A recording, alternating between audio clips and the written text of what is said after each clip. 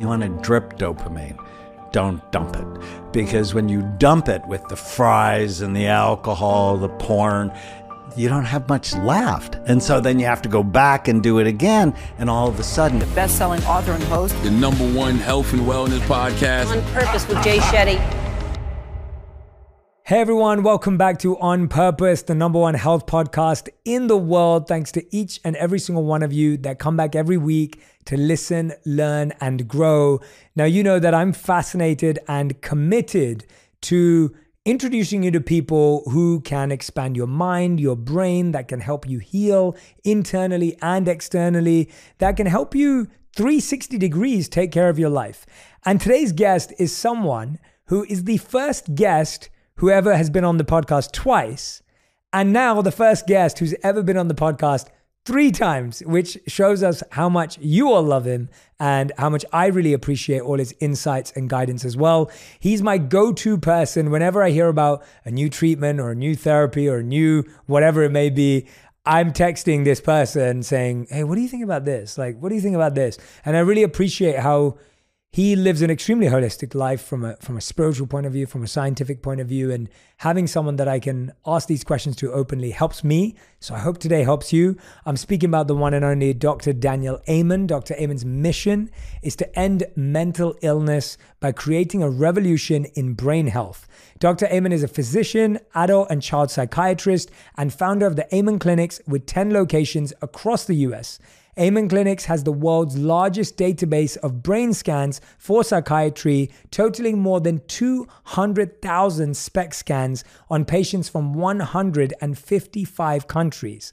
He's also the founder of Brain MD, a fast-growing science-based company, and Amen University, which has trained thousands of medical and mental health professionals on the methods he has developed.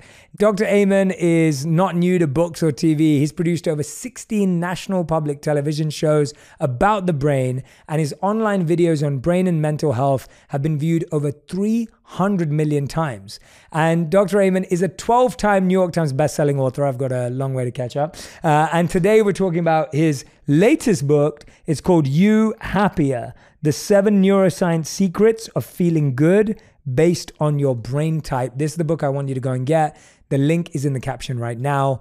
Dr. Daniel Amen, thank you so much for being here. Thank you for allowing me to have you in my pocket at all times, to be able to text you and ask you weird and wonderful questions. And most of all, thank you for being just, such a kind, warm-hearted person who always brings their best energy to serve others. So thank you for being here. Well, it makes me happy to be with you. I think of happiness as a daily practice, and appreciating the people you love is just critical to it. Yeah. And I really appreciate you. You said you were happy to be here when we were just filming a couple of seconds ago, and then you were telling me that I looked good, and I was saying to you, it's because I've been doing all the right things and following your advice. And I remember, I think it was our second interview, not our first one.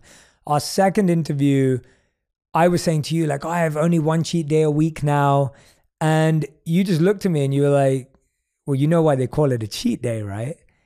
And I didn't. And I was like, what do you mean? And you were like, yeah, because you're cheating your brain. Like, and you gave this beautiful explanation. And I was thinking, you always have these things that you say that stick with me. And if anyone doesn't follow Dr. Daniel Amen on Instagram, make sure you go and follow him, because I love how you post the brain scans of befores and afters of on a certain drug and without a certain drug, on weed, without weed. Like, I just think that the way you communicate brain health is fantastic and so great for, my generation, the generation after me. I think we have so much to learn from you. So thank you for what you're doing and how you're doing it too. And always makes me happy to see you and your wife as well. And this has probably been the longest I haven't seen you since you scanned my brain. So that was so much fun. That was so much fun. And I was very relieved to know that my brain was doing all right. So, well, and when you see it, you develop a relationship with it and you want it to be better. And it's hard to hurt it once you see it. Yeah, that's so true. And it's crazy to me that we don't get exposed to our brains. Like, you don't ever see your brain, which we use every day, that works for us every day, and you have no access to it apart from see your body, you see, different organs maybe sometimes, but the brain's not talked about a lot. What is our brain? What does it do? and how do we develop a relationship with it? Because I feel that people are very confused with what is the brain, what is the mind, what does it do, what does it not do? I think there's a lot of stuff out there. How would you describe it? Well, it's very clear to me after all the scans I've done that your brain, the physical functioning of your brain, the moment by moment physical functioning of your brain creates your mind. And if your brain's not right, your mind's not right. And there are a lot of spiritual teachers that'll separate the mind from the brain, but you can't, because just think of Alzheimer's disease, very damaged brains, and they're very damaged minds that go, people that act in ways they'd never act if their brain was healthy, that they don't remember people that they're deeply in love with. And so if we want a healthy mind, it actually starts with a healthy brain. And, I've had the blessing or the curse to scan over 1,000 convicted felons and over 100 murderers, and their brains are very damaged. So if your behavior is so bad, you end up in a cage. And they're not thinking, I have to understand, evaluate, rehabilitate that person's brain, and then they act better. And that helps all of us. Dostoevsky once said, you can tell about the soul of a society, not by how it treats its outstanding citizens, but by how it treats its criminals.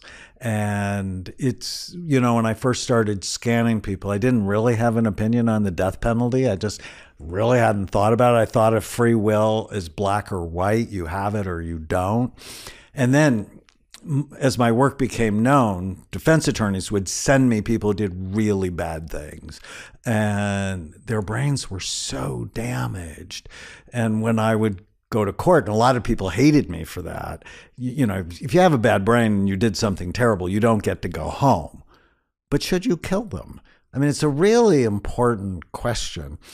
And I'm like, no, it's not the sign of an evolved society to kill sick people.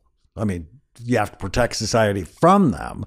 But what I've seen is if we rehabilitate their brain, they can have a meaningful life.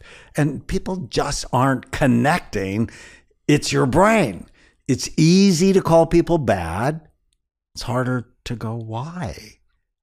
And, can I fix it? What are the things that damage our brains? Because I think what we find is we often think like, that person was totally normal, and then one day they just changed. Or we say things like, if you just met them, like they were just quiet and calm, like you would never have noticed anything, and then they did this horrific thing. Like, what are those habits? What are those patterns that start damaging our brain? Because I don't think we're aware. As you said, we never see our brain. We don't really talk about it. We don't really know much about it. What are the things we do since birth that damage our brains that could lead to something as extreme as that? Well, even before birth. Yes. So since marijuana has been legalized in many states, babies born with marijuana in their bodies has gone up 1,700%. It's a ridiculous amount. So even before you're born, what happens in utero can damage the trajectory of your life. They have more behavior problems. They have more attention problems. They have less empathy for other people. And then, as you go through life, the standard American diet is damaging brains. You talked about how healthy your diet has been. I follow this guy on TikTok. For some reason, my TikToks has gone crazy. And he looked at his blood sugar before and after Pop-Tarts.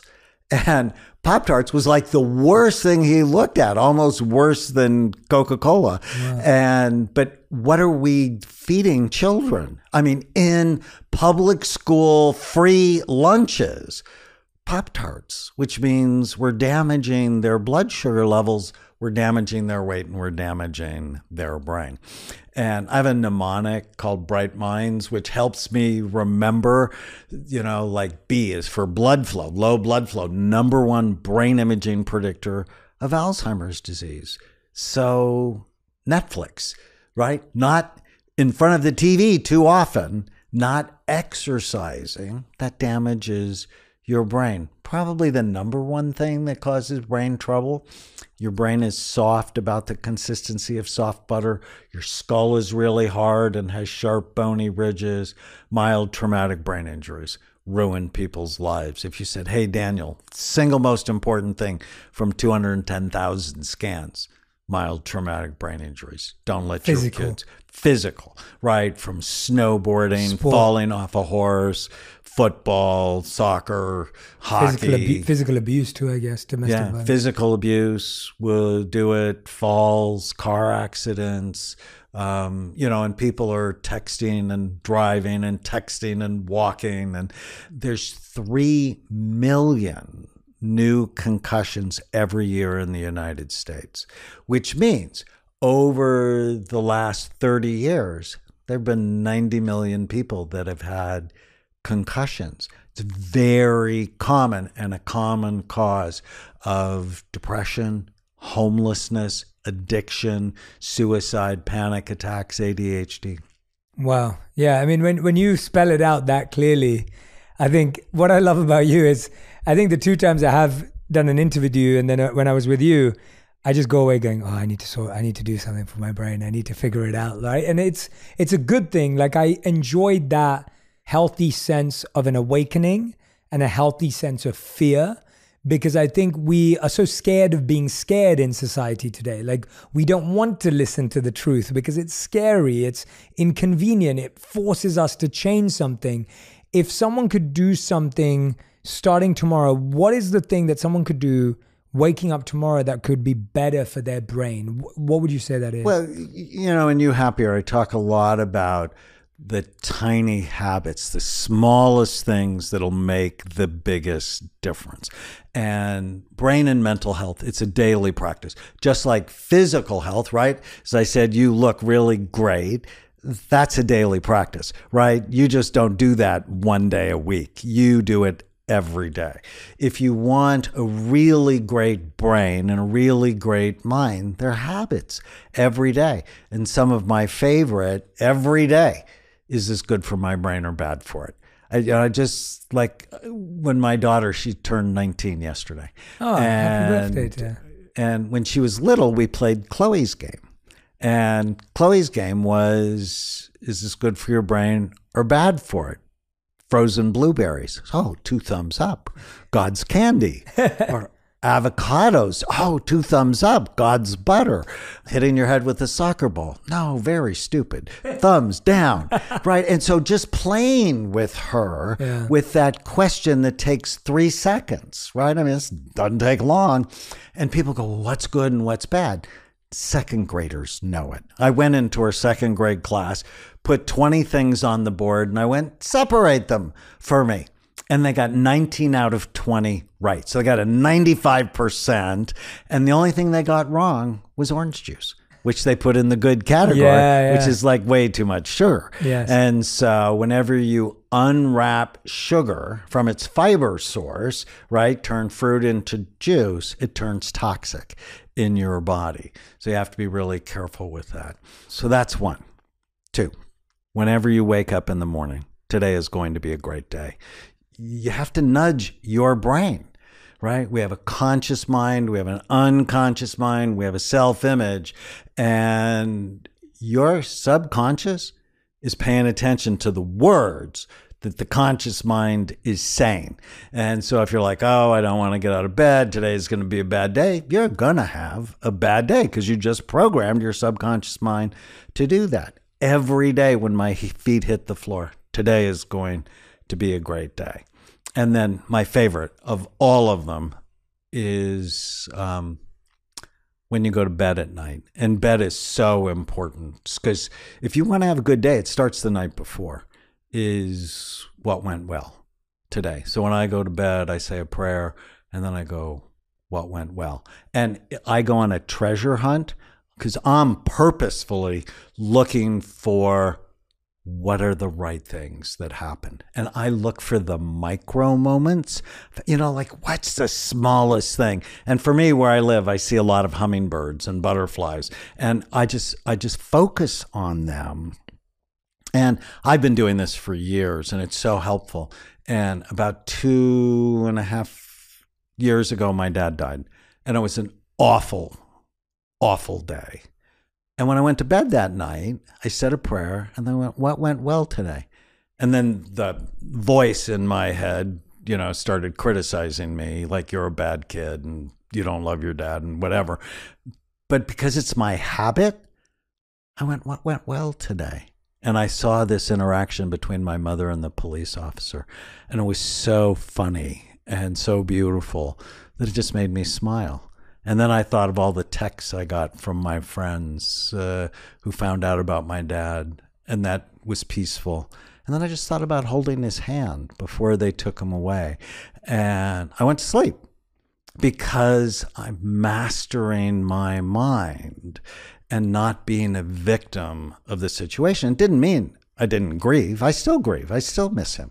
But it's these habits, like every day, to direct my mind, to help me while taking care of my brain. Yeah, I love those practical tools because in effect, what we're trying to do is change our thought pattern, right? We have a pattern, as you said, to wake up and say, I'm tired.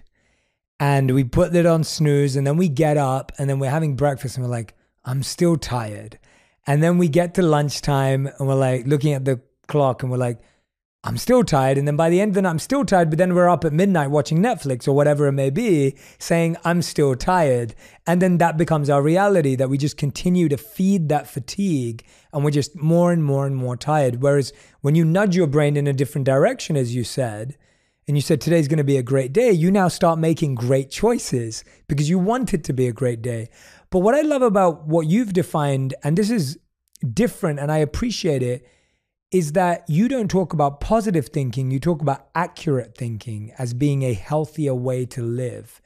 And I really like that clarification because I think the positive thinking approach can also be quite toxic. Like you just said about your father, it's not that you didn't feel grief, it's not that you don't miss him. Like, of course, those are very real human emotions, but you know how to direct them. Can you clarify for our audience today, what is the difference between accurate thinking and positive thinking? Well, positive thinking is I can have this third beer and it won't negatively impact me.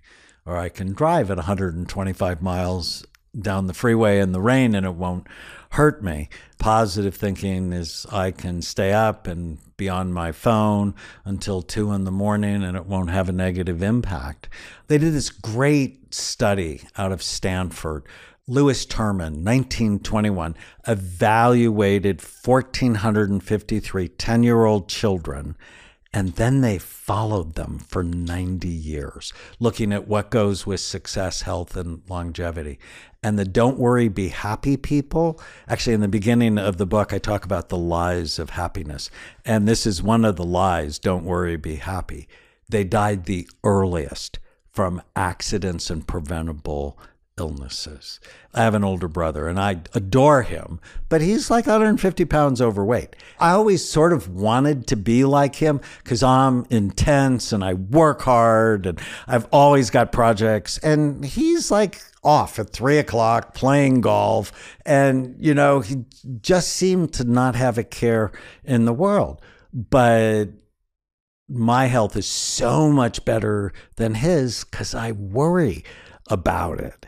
And so you want to have the right dose of anxiety. People with low levels of anxiety go to jail because they don't think, oh, if I do this, this bad thing could happen. But obviously too much makes you suffer.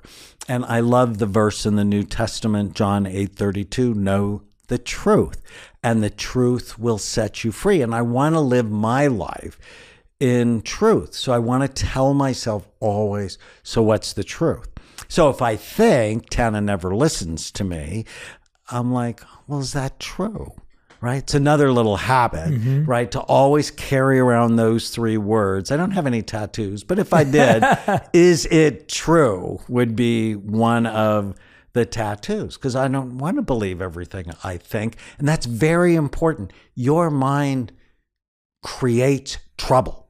You know, thoughts, they come from all sorts of places. They come from your ancestors. They're actually written into your genetic code. I don't know if you ever read the book, It Didn't Start With You. Yes, of course. Yeah, it's a great book. Amazing. I love that book. And trauma and successes actually get written in our genetic code. And our thoughts come from the voices of our moms, our dads, our siblings, our friends, foes, the news you listen to, which, by the way, is no longer the news anymore. Let's just be really clear. They bastardized that industry, and it's about tribalism and money, and it's not about news. I start every day with the Good News Network. It's just a cool app. I have no financial interest in it. I just love it. I'm always smiling, you know, sending articles to my kids. And the music you listen to. I actually did a study on rap, country, rock, and classical music and heavy metal. We did a memory task with high school students, and heavy metal was the worst. Classical was the best. The second best was country, which shocked us. Where did rap fall in the right behind heavy metal. Oh, wow. Wow. Because that's like one of the biggest forms of music today is rap and hip hop. So. And music so influences how we feel. And so you want to be careful with the inputs, because you might not think they matter, but your subconscious mind's listening. Yeah, absolutely. Well, that's why I want to ask you. This is really interesting to me because, so I've been listening to jazz in the car now. Jazz is my new, I usually don't listen to anything. I usually just talk to myself when I drive. That's been like my habit for years, is I see driving as a moment of spending more time with myself. So I generally drive to nothing. But when me and my wife are in the car together, we both like music. And recently we've been listening to jazz music together. But what I find really interesting about what you just said is that there's a difference between what feels good and what is good for you. So someone may say, I feel good when I eat junk food, when I listen to music that isn't good for my brain, and when I drink. But when I miss out on that meal, I don't feel good. When I choose classical music, I don't feel good. And when I choose to eat healthy and maybe don't drink as much, I don't feel good. And so what I'm fascinated by is our relationship with feeling a certain way versus being a certain way. So when I started to have to remove refined sugar from my diet, which my wife encouraged me to do, I didn't feel good about that. Like, that was painful. I didn't enjoy that feeling in my mind, right?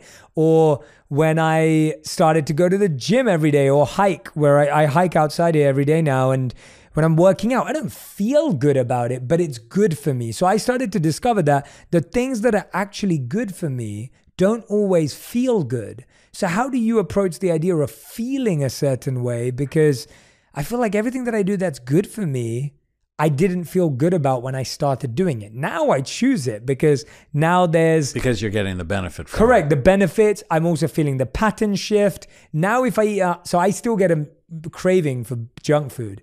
I still have that craving sometimes.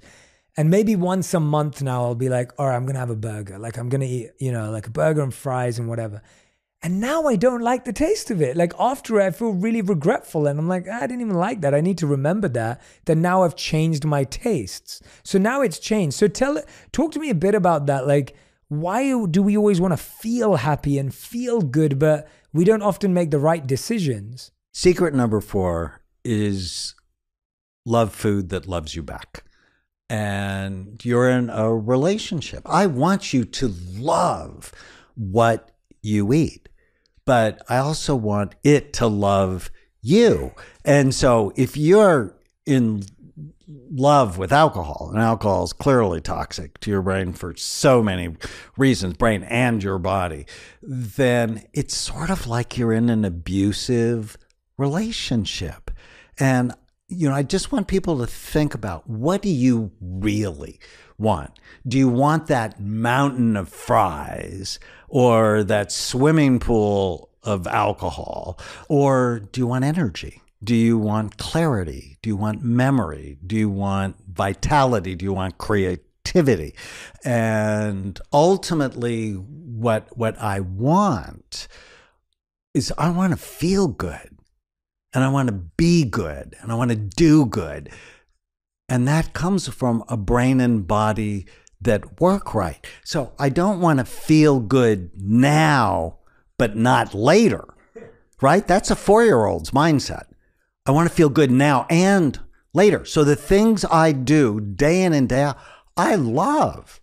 Now, it takes a while sometimes to change your habits. The brain is lazy. It just wants to do what you've allowed it to do. So what you said is just so beautiful. It's like, well, I still get the cravings and I'll give in, and then I'll go, why did I do that? Yeah, that's right? how I genuinely feel right now. Because then I just don't feel awesome. So for that momentary pleasure, it's like, well, is it worth it?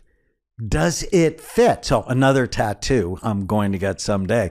Does it fit? So I recommend, this is actually part of Secret 7, live each day based on clearly defined values, purpose, and goals.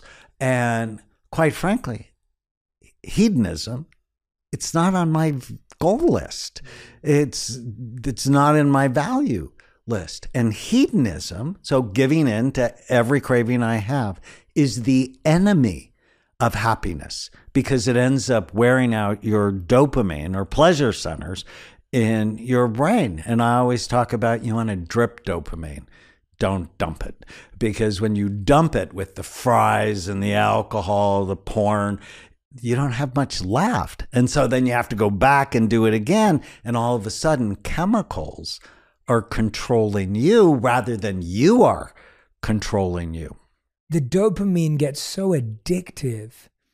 And as you said, with the pleasure centers, now we're having to, the same amount of what we had doesn't even fulfill the amount of pleasure. So we have to have more to hit the same amount of pleasure, as far as I understand. Is that correct? Like, it's absolutely true. Yeah. And fame wears out the pleasure centers in your brain. Wow. And I've been blessed. I mean, I'm friends with you, with you work Justin with, and Miley, and we talk about this over and over again, how fame is just such a trap, because once like I had a video go viral and it was like 40 million views, and I'm like, oh, it's so exciting. And so when the next one gets 8 million views, you're like, well, that sucked. And you realize just, how stupid that is.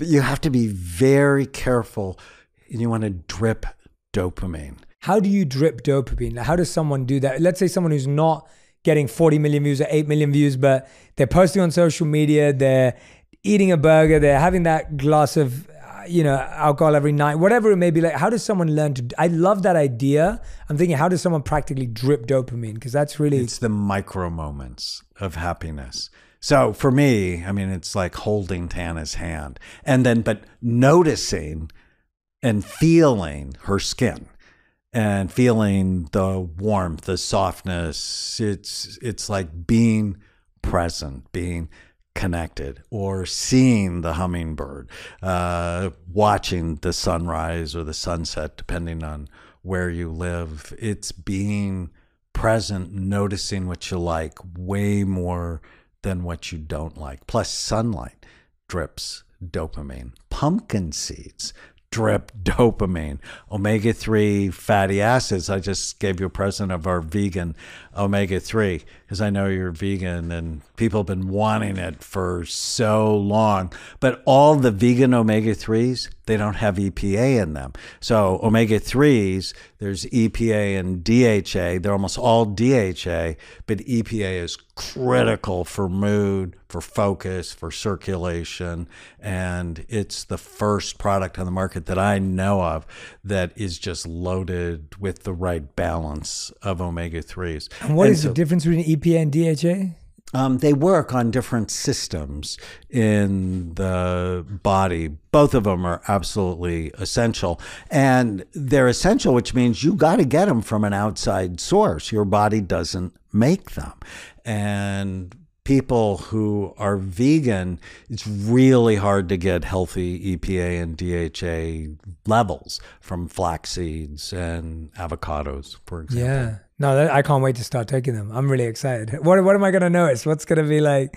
Your skin's already good, but your skin, your hair, your nails, that's the things people notice. Right. But their mood is better. Brand new study out just today. Omega-3 fatty acids help decrease the incidence of depression. It also helps with focus and helps with memory. It's just critical because they make up the fats in 25% of nerve cell membranes in your brain. I mean, that's hugely important. The reason why I find this so fascinating is I think so many of us are trying to solve a mental challenge when actually it's a physical brain tangible challenge, right? Like I'll meet a lot of people who are saying, I don't feel focused. I feel cloudy. I feel no energy. I feel lethargic. What do I do to get motivated? And it's like, well, no. The motivation's not the issue. It's like you're dealing with a lot of other stuff physically, tangibly, that could be solved. And then with good values, good purpose, good goals, you can actually go in the right direction. But just having a good set of goals and targets and values is not going to solve the fact that your body is crying out for attention. And I think I was definitely in that space for a long time in my life where I had such a strong mind that I didn't realize how much I was weakening my brain. And that actually, if I strengthened my brain, my mind was even stronger, my body was even better. And, it was all interconnected. And so for anyone who's listening to this, I want you to remember that if you've got an energy issue, a fatigue issue, a focus issue, like this is the podcast for you. Like this is what I want you to listen to, because chances are it's because you're missing out on some of this stuff. Like there's a part of your diet or something that's not going into your body. Well, and if you think of it like hardware and software, yes, that setting goals, which is so important, and not believing every stupid thing you think, which we'll talk about, is so important. But those are software programs, and you got to have the hardware that will run it. Plus, I hate the term mental illness, and you and I have talked about that before. It's not mental, it's brain. And when you call someone mental, you shame them. When you call them a brain, you elevate them. So we need to change the discussion. And mental illness is in, right? Everybody's talking about their mental illness, but it's the wrong discussion. The discussion is about brain health. And yes, you have to program it. But what's happening in our society now, it's one of the reasons I wrote the book. We're the unhappiest we've been since the Great Depression. That depression tripled from February of 2020 to August of 2020. Unbelievable. Never seen anything like that. And children, suicide skyrocketed, depression, anxiety, drug abuse skyrocketed in children. And it's like the pharmaceutical industry is winning, that the incidence of antidepressants, anti-anxiety medications like Xanax went up 20% in teenagers. That is a nightmare because it's the wrong solution. And I'm not opposed to medicine. It's just never the first thing I think about. It's like, let's get your brain and your habits right, and then we'll see what you need. And more than half the people taking medicine really don't need it. Last year, 337 million prescriptions for antidepressants in the United States. That's insane. It's alarming. I think we've all experienced it in little micro doses of our family, our friends, the news. But then when you hear it as a collective, it's super painful. I mean, how does a society that's going through so much pain, how do we collectively heal? Because that's like that we're further behind because of the pandemic. It's like it was already tough. Now we're really dealing with it. If someone's dealing with a friend or family member or someone in their life who's going through that, it can feel overwhelming for anyone. Like not everyone's a trained psychiatrist, not everyone's trained as a therapist to be able to support that kind of individual. Where would you suggest someone starts if someone in their life is really spiraling or struggling? Well, I would start by following me on TikTok or Instagram or You Happier or The End of Mental Illness. This is a completely new way to think. Yeah. And I dedicated my book, The End of Mental Illness, to my nieces. And right at the beginning of the pandemic, we adopted them because their mom and dad couldn't stop using drugs. And I am so proud of them because of how well they're doing by just getting the right supervision, the right love, the right food, and the right habits. Now, they grew up in trauma. Do you know the ACE test, Adverse Childhood Experiences? No, I don't. Oh, we should talk about it. Yeah, please. It's a test, and originally done by the CDC and Kaiser. And it's 10 questions on did you experience early childhood trauma? So things like physical abuse, emotional abuse, sexual abuse, parents who divorced, parents who were addicted, incarcerated. You watched one of your parents being beaten in domestic violence. Okay, so 10 of these questions. So how do you score? Do you score 0, like you had no trauma? I score 1. My wife is an 8 because she grew up in trauma, and she wrote about it in her book, The Relentless Courage of a Scared Child. The nieces we adopted, it's a 9. If you score 4 or more, you have an increased risk of 7 of the top 10 leading causes of death. If you score 6 or more, you have a 1,200% increased risk of killing yourself. You have a higher risk of depression, addiction, virtually every bad health thing.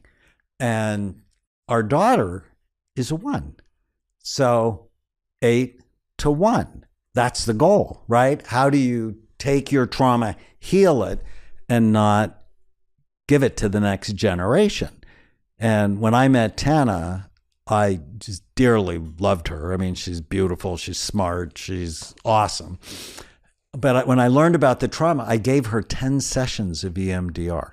It's a specific psychological treatment for trauma. It stands for eye movement desensitization and reprocessing. She ended up going for a year because there are a lot of stuff to work out, but changed the trajectory of her life. She's like my best friend. We like never fight. We get along. We have the same goals. We don't live out of the past. We live out of the present and what we want for the future. And so many people live with trauma, and they're living being controlled by the traumatized 8-year-old in their lives when they don't have to be. And so part of being happy is dissipating the traumas from the past. Where can people do that test? That sounds fascinating. They can go online and just search for Adverse Childhood Experiences. NPR has a free version of it online. And you pretty much know once you take it. How long does it take to do? Just like 3 minutes. Oh, wow. It's very short. Super. It's just 10 questions. Oh, wow. And it's basically yes or no. Got it. But, if you're 4 or more, getting help. And EMDR is so cool. I want to hear more about it from your perspective. I'm so glad you raised it because I was like, I've had a few clients I'm coaching right now, and they've been working with someone else in the EMDR space. Obviously, that's not my expertise, but I wanted to get your thoughts on it. Like, explain for anyone who doesn't know, what is EMDR? Not the name, but like, what is it as a practice? And what is it what useful? You do, it's actually an 8-step practice. Is you take a good history, and you're looking for like, what are the top 10 traumas you've had in your life? And you do this with You do it with a therapist, yes. with somebody who's trained and certified in it. Then you begin to target, so what's the worst one? And what's the negative belief with that? And what's the positive belief that you would rather believe? And where do you feel it in your body? And so you hold that image and then imagine just being on a train and we get your eyes to go back and forth. Or sometimes they'll do alternate tapping on your knees, or there's a thing called the butterfly hug to do alternately. While you bring that up and while you're on the train, you just sort of see where it goes. And it'll often go to the early traumas, heighten them. But then with the eye movements, it helps the brain integrate it from an adult perspective rather than living as a 4-year-old's perspective. And it takes the distress from like an 8 or 9 out of 10 to 0. And it's so cool. And it's one of the fastest therapies, because a lot of times people go to a therapist and they'll talk about the trauma and they just feel worse because what they've done is they've brought it up. They've like say subconscious, let's pay attention to these awful things you've been trying to forget. But it's the integration. And I did a study that we published in the Journal of Neuropsychiatry and Clinical Neurosciences, a great journal, on 8 police officers who were involved in shootings. And they couldn't go back to work because they were traumatized. Because, you know, whatever you think about the police, I work with a lot of police officers. Most of them are just kind, caring, service-oriented people. And they don't want to hurt anybody. And so they were devastated, couldn't go back to work. I scanned them, and in their brain, there's a pattern for trauma where their emotional brain was working too hard. And after an average of 8 sessions, their brain had calmed down and they all went back to work. With EMDR? With EMDR. Wow. And so, and with EMDR, there's no, you're not under anything, there's no substance, it's just... No, in fact, just sitting down talking to you, I made this connection because what psychedelics do, and people asking me about that all the time now, and I'm not a fan of it because I think it's risky, and I get to see the fallout of people doing it that have bad trips. What psychedelics do is they begin to fill in some of the holes in the ruts in your brain. Like, you know, if you've been traumatized and I'm bad, or it's my fault, it can help dissipate that for some people. But there are side effects. With EMDR, there's no side effects. And you come out of it freer. So my first experience with EMDR, so what I do in my profession is, you know, I've often said I've been bleeding on the cutting edge because psychiatrists don't look at the brain, which is completely insane. But when I started doing that 30 years ago, my colleagues like hated me. It's like, no, you shouldn't do that. That's not what we do. We make diagnoses based on symptom clusters. We don't need to know about the brain, which I'm like, you people are insane. But I got investigated by the medical board in California for like a year. It was the worst year of my life. And I had an EMDR therapist working for me in my office. And one day I went into Dr. Lendl and I'm like, I am not okay. You can do this thing on me. And after an hour, I left her office and I didn't care. I'm like, whatever will happen, will happen. You know, I love to say, my friend Byron Katie says, argue with reality, welcome to hell. And my anxiety just went away. And ultimately, they dismissed any complaint against me. And I've obviously been doing this a long time. But I just saw how powerful it was. I didn't have to stay attached to the pain. I mean, I'm fascinated to try it myself now. And like, I think that's the only way to know. And but it's great to hear that. Again, I just to clarify, I think what you're saying is that this is a great practice. It helps you move along, and then all the habits still have to be in place. Because do you feel like people doing it. Yeah, right? It's like, otherwise you can just go back and like Well, pendulum. like dancing is a great brain exercise, yeah. but if you drink while you dance, you're completely messing up the benefit. Yeah, that's great. Or yeah. ping table tennis, brand new study out today. I was so excited that racket sports, people who play racket sports live longer than everybody else. 16% longer than runners, longer than anybody else. I love that because I play ping pong, tennis, and pickleball. So But I'm like very beer happy. pong is No, not beer pong, going to help You know I you. don't drink, so yeah. But no, I literally I play all three of those. I'm getting a ping pong table, I play tennis, and I start playing pickleball. And it's like, it's so much fun. It's easy. You only need one other person, easy to do. And You it's don't have- good for you. And it's fun, and you don't See, have to be you that good love at it. Yeah. and it loves you back. Yeah. So you just have to find, what are those habits, what are those activities I love that love me back? Yeah, that's fantastic. I want to let everyone know, if you don't have You Happier already, which is the book that we're talking from, make sure you grab a copy, because we're, literally touching the surface, but the lies of happiness are fantastic. There are 11 lies in here that we're told. We've talked about a lot of them today. Having more and having more of something like love, sex, fame, drugs. Don't worry, be happy. We talked about that positivity mindset. We talked about advertisers and fast food. We talked about needing, technology. We talked about, and we'll talk a bit more about that too. We talked about constantly being in the news, constantly being aware of the news. We talked about alcohol, marijuana. We've touched on a lot of those lies, but I really want you to dive into it, because I think those lies are what's governing our pursuits. But focusing on the 7 secrets of happiness to talk about that no one else is talking about. You said the brain needs targeted nutrients every day to boost happiness. What are some of those targeted nutrients? Because you also gave me, along with the vegan omegas, you also gave me theanine. Could you tell us a bit about why that's so awesome for calm, clarity, and focus? Well, especially if you tend to be anxious. Right. Theanine from green tea helps you focus and calm you at the same time. And yes, green tea does have a little bit of caffeine, but why green tea is better than coffee is the theanine helps calm down the effects of the caffeine. But theanine by itself is just magical for so many of my patients. And those gummies, they taste great and they have no sugar, right? Because sugar for me would be a brand violation, and we don't do brand violations. Yeah. Where does theanine come from? What is it? From green tea. Okay. Oh, that's where it comes from, right? It's not just there. Right, It's right. one of the active ingredients in green tea. Green tea catechins are another great substance for your brain. My favorite of all of them, we talked about omega-3s, but my favorite is saffron.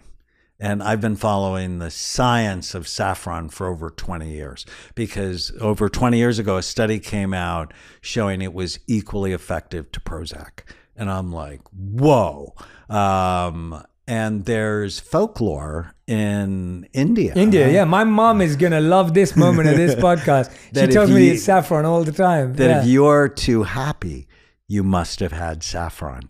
So now there are 24 randomized controlled trials head-to-head against antidepressants showing that it's equally effective to boost your mood. But as opposed to antidepressants, which can decrease sexual function, saffron increases sexual function, increases pleasure, increases responsiveness, even in some studies, sperm motility. Saffron has been shown to enhance memory. And I'm like, memory, mood, and sex. And at the beginning of the pandemic, right when my dad was sick, I'm like, I make something called Happy Saffron with saffron, zinc, and curcumins. I've taken it every day since. And I just think it's just a nice thing to help keep people balanced. But then the supplements in large part depend on your brain type. So that's secret number 2, is what makes some people happy makes other people miserable. And a one size fits all with happiness is just not reality. Some people need novelty and they love surprises, where it's type 2. There's 5 primary types. That's our spontaneous type. But Type 3, the persistent type, they hate surprises and love routine. And so know your type and the type of your spouse and children, and then ask yourself every day, am I do something that makes me uniquely happy? Mm-hmm. And this book's going to help people figure out their type. You have the types in the book. So we have the balanced brain type, the spontaneous brain type, the persistent brain type, sensitive brain type, and the cautious brain type. And the book helps you diagnose and figure out which brain type you have. So you can do this with your friends, your family, your partner, your kids. And that's going to help you understand what they need more of or what they're missing. In fact, my nieces, they had friends over and they were in the spa at home. And they were taking the ACE quizzes with their friends and knowing each other's brain type. I love that. It was such a great discussion. Yeah, I love that. How do people, walk us through some of the process you created to help people figure out their brain type? Well, based on my imaging work, I was looking initially for the one type of, where's depression in the brain? And then I realized, there's not one type of depression. There's 7. Where's ADD in the brain? Well, there's not one type of ADD. There's 7. That's why Ritalin's controversial. For some people, it's a miracle. For other people, it's a nightmare. And it depends on how your brain works. And then I realized I was seeing patterns of personality. Like if your frontal lobes work too hard, you tend to be worried and rigid. And if things don't go your way, you're upset. And I have, of my 5 girls, 2 of them have this pattern. And I know no matter what I say to them, they're going to dismiss it. It's going to bounce off. It's like they wear Teflon. And so for like shopping, I love shopping with my girls. And I go, oh, do you like this? The answer will be immediately no. So for them, I know their type and I wait for them to show me stuff. And if I want them to do something, I'll actually ask them the opposite of what I want them to do because they're just, these people, they're just sort of naturally oppositional. And if I want them to go to the store with me, I'm going to go to the store. You probably don't want to go with me. Yeah. It's like, what do you mean I don't want to go with you? We don't spend any time together. That approach of personalization and individualization is just so needed, especially in healthcare, because like you're saying, and that's what me and my wife see that in us. Like our diets are completely different for us to be at optimal level. And our workouts are completely different. Like my wife is a high intensity workout person. I'm a low intensity workout person. I just don't enjoy high intensity. It doesn't work for me. I feel more inflamed. I feel, more heated in my body. I don't need that. I'm pretty, active heat as it is. And then my wife really enjoys it. It's really great for her body. She feels great from it. And so I just think it's so fascinating that we keep trying to take like whatever works for everyone must work for me. And we get this trend or this fad. And I think this diagnosis of your brain type, though, I think this is the best thing that you possibly could have done for us. The persistent people, they need carbs. If you put them on a ketogenic diet, they get depressed and they get angry. I was on Rachel Ray's show and she was the persistent brain type. And on national TV, we're talking about this. And she said, I went on a low carb diet and I was so mean. I wondered why my husband didn't leave me because the persistent brain type needs serotonin. And if you think about a higher protein, lower simple carbohydrate diet, it's a dopamine diet. It helps you focus. But if you give it to the persistent type, they focus more on the things that make them unhappy and make other people unhappy. So the wrong diet can cause divorce. And so you have to target it to the person. But it's also why people get addicted to sugar, because sugar is a simple carbohydrate and sugar raises serotonin and it makes you happy. Have you ever wondered when you go to a restaurant why they immediately give you bread and alcohol? Because both of them drop your frontal lobe. So the bread, simple carbohydrate, raises your blood sugar and your pancreas sees it and produces insulin. Insulin drives tryptophan into your brain. Tryptophan makes serotonin, and you feel pretty happy, which is why people get addicted to pastries and bread and pizza and donuts. And then they give you alcohol because it drops your frontal lobes. So if they give you free bread and offer you alcohol, they're going to make more money because you're going to order things you said before you walked into the restaurant you weren't going to order, including dessert. That is so true. And I love it when they give me bread. It's like my favorite, it's not anymore, but that's like my favorite thing that I love it when I walk into a restaurant. I'm like, do you have a bread basket? Like, it's such a habit, right? It's all habits. What I find that happiness is such an interesting goal. That's what I meant by like, we want to feel happy, but the things that you have to do to feel happy are not necessarily the things you want to do. If something like initially, that's what I'm saying. Until it switches. Until it switches. And oh, by the way, and I start the book with this, happiness is a moral obligation. Because, people are like, oh, you're writing a book on happiness. That's fluff. Can't you do something more serious? And I'm like, but it's a moral obligation. Why? Because of how you affect other people. I guarantee you, if you ask someone who was raised by an unhappy parent or married to an unhappy spouse or raising an unhappy child, whether or not happiness is an ethical issue. Yeah. So this is important for us to seek happiness in the context of health. Unbelievable. Everyone, that is Dr. Daniel Amen speaking about You Happier. This is the book. I genuinely recommend this book. I think, there's certain books that will just transform how you think about your brain. I know that working with Dr. Daniel Amen has been really powerful for my brain. So many of the habits I've developed, consciously or subconsciously, have happened through our conversations. I mean, when you told me about racket sports, that's what led me to start playing tennis. And then I started playing pickleball, and then I'm getting a ping pong table. And it was just, there were these really tiny things that we've exchanged in our conversations that have made huge differences in my life. And so today when you told me I look great, I was like, yeah, thanks to you, Dr. Daniel Amen. Look, this is because of you. But I want you to go and grab this book, The 7 Neuroscience Secrets of Feeling Good, based on your brain type. The book's called You Happier.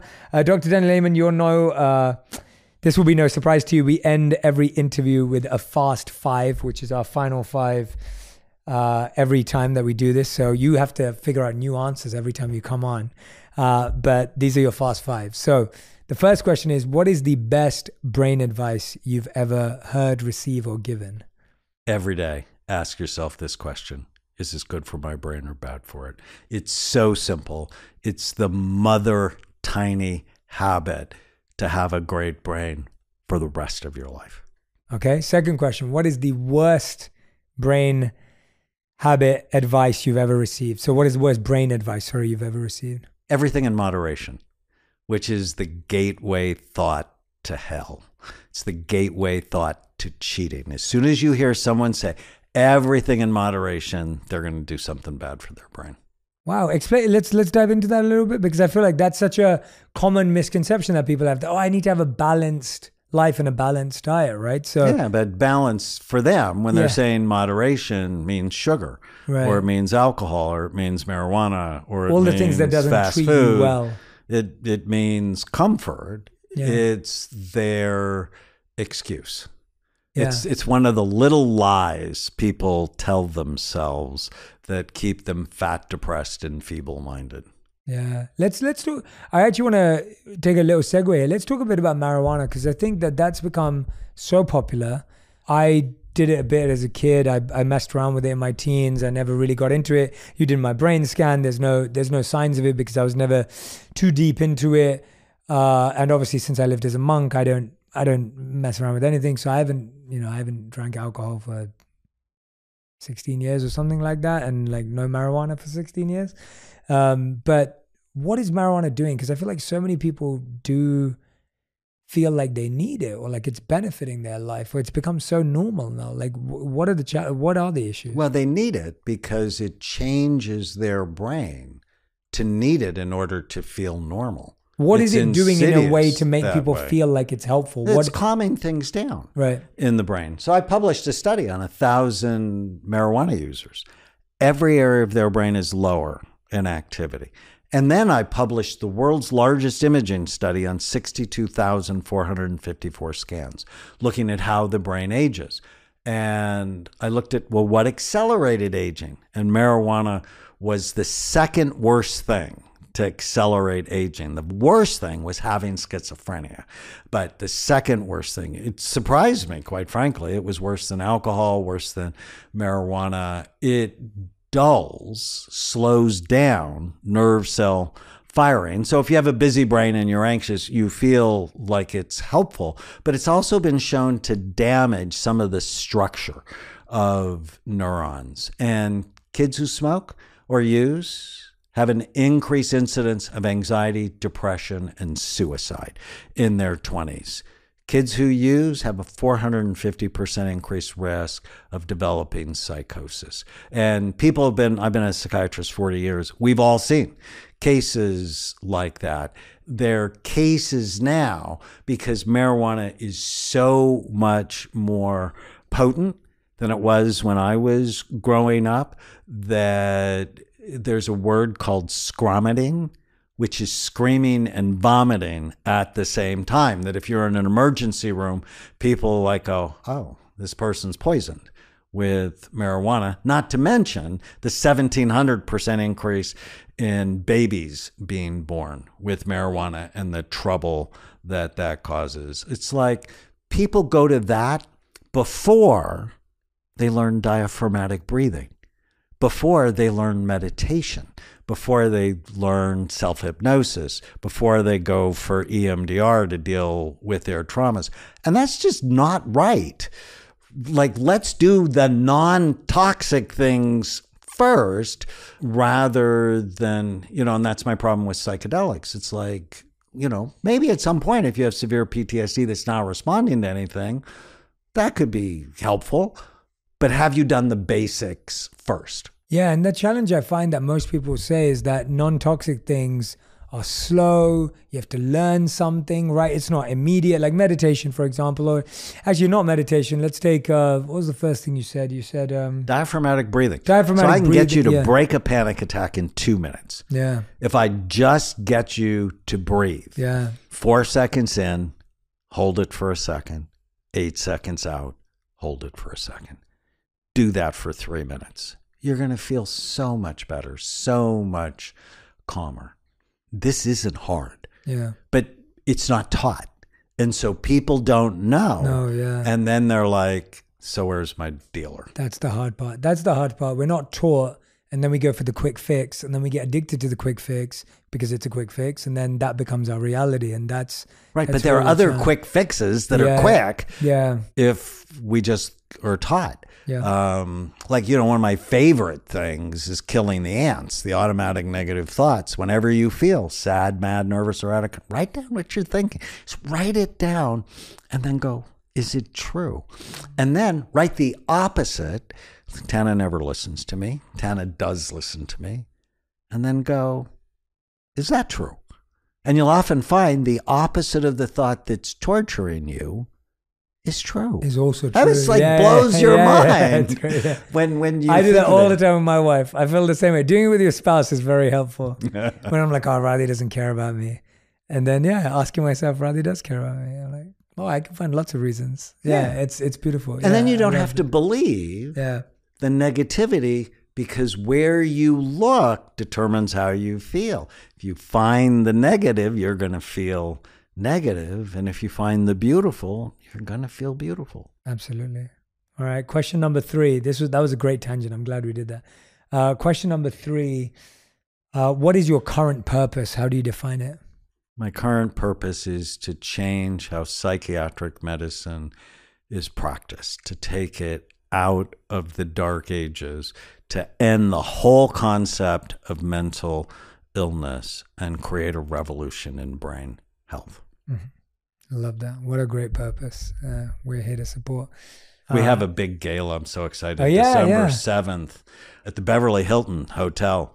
The end of mental illness. We're going to be... What's the goal of that? What's the purpose you're doing that event? So the purpose of the event is to really raise money for the foundation for research to end the whole concept of mental illness, for education. We actually have a new preschool course to teach kids to love their brain called Brain Thrive by 5, and service to raise money, especially for first responders because, they got hurt really bad in the pandemic, so that they can get this new brain health way. We're so excited. Carrie Ann Nava is going to be the MC of the event. Amazing. Miley Cyrus says she's going to come, so we're excited. That's awesome. Congrats. Very excited for that. I got 2 more questions for you, and then I'll let you go. All right. Question number 4 is, and is that something everyone can come to, by the way? That's a public event. Sorry, we're going to start advertising it soon. Perfect. December 7th. December 7th, Beverly Hilton 2022. Hotel.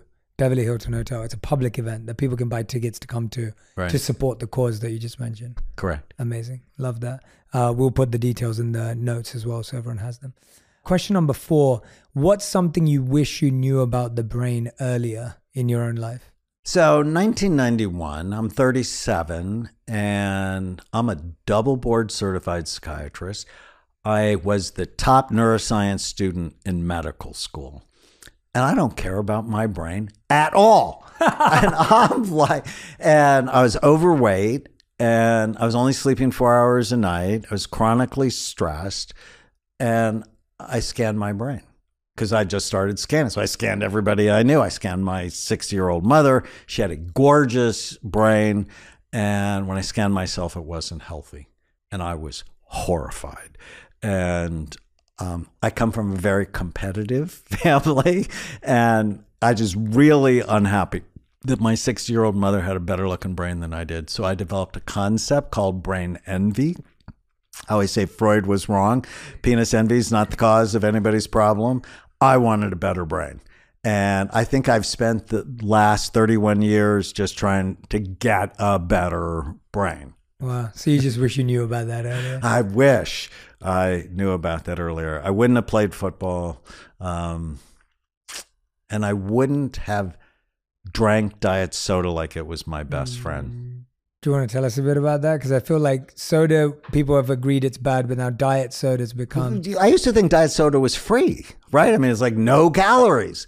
But the aspartame and what we know now with sucralose is really bad. So there's a brand new study out looking at sugar, sucralose or Splenda, and stevia. And they did brain scans and cognitive testing. And stevia, nothing happened before or after. It seemed actually pretty safe. That's amazing. Sugar, new learning dropped.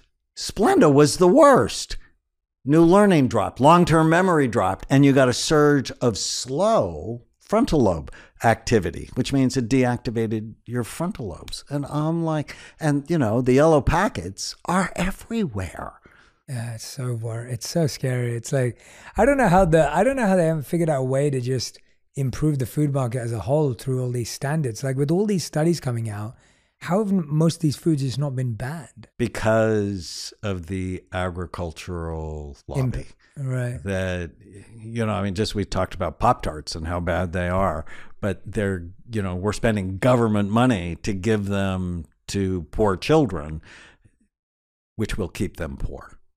Yeah, it's so sad. I find that's the hardest part for me where I'm like... But we can change it. Yeah. I know we can. That smart people can figure out solutions to dramatically shift the population. I don't know if we ever talked about the Daniel Plan, the big project I did, Saddleback Church. We did, yeah. Where, Tell us, you can remind us. Thousands of churches have done the health program that I created with Pastor Rick Warren. So you just have to have intention. Yeah, absolutely. And there's lots of good purpose. happening. That's part of the revolution in brain health. Yeah. 5th and final question. What makes you happier? Being here makes me happier. Seeing you, being with people I love makes me happier. I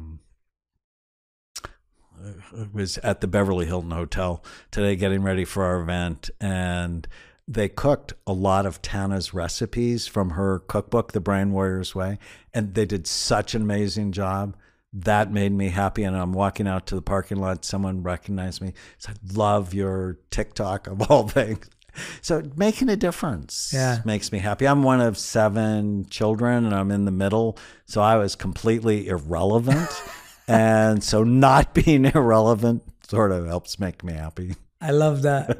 Dr. Daniel Amen, it's always such a joy to spend time with you. Honestly, it really is. And thank you so much for all the work you're doing. I know I lean on it constantly and I deeply appreciate it. And I hope that everyone's going to go out and read the book, make a change in their life and start changing their brain. But thank you so much for joining us. Make sure that you follow Dr. Raymond on TikTok, on Instagram, on all social media platforms.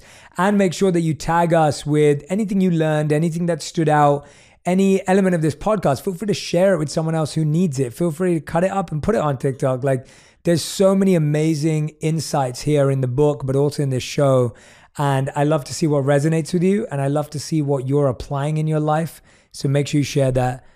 Thank you so much for listening and watching. And Dr. Daniel Amen, thank you for doing this so much. Thank you, Jay. Appreciate it. Thank you. If you want even more videos just like this one, make sure you subscribe and click on the boxes over here. I'm also excited to let you know that you can now get my book, Think Like a Monk, from thinklikeamonkbook.com. Check below in the description to make sure you order today.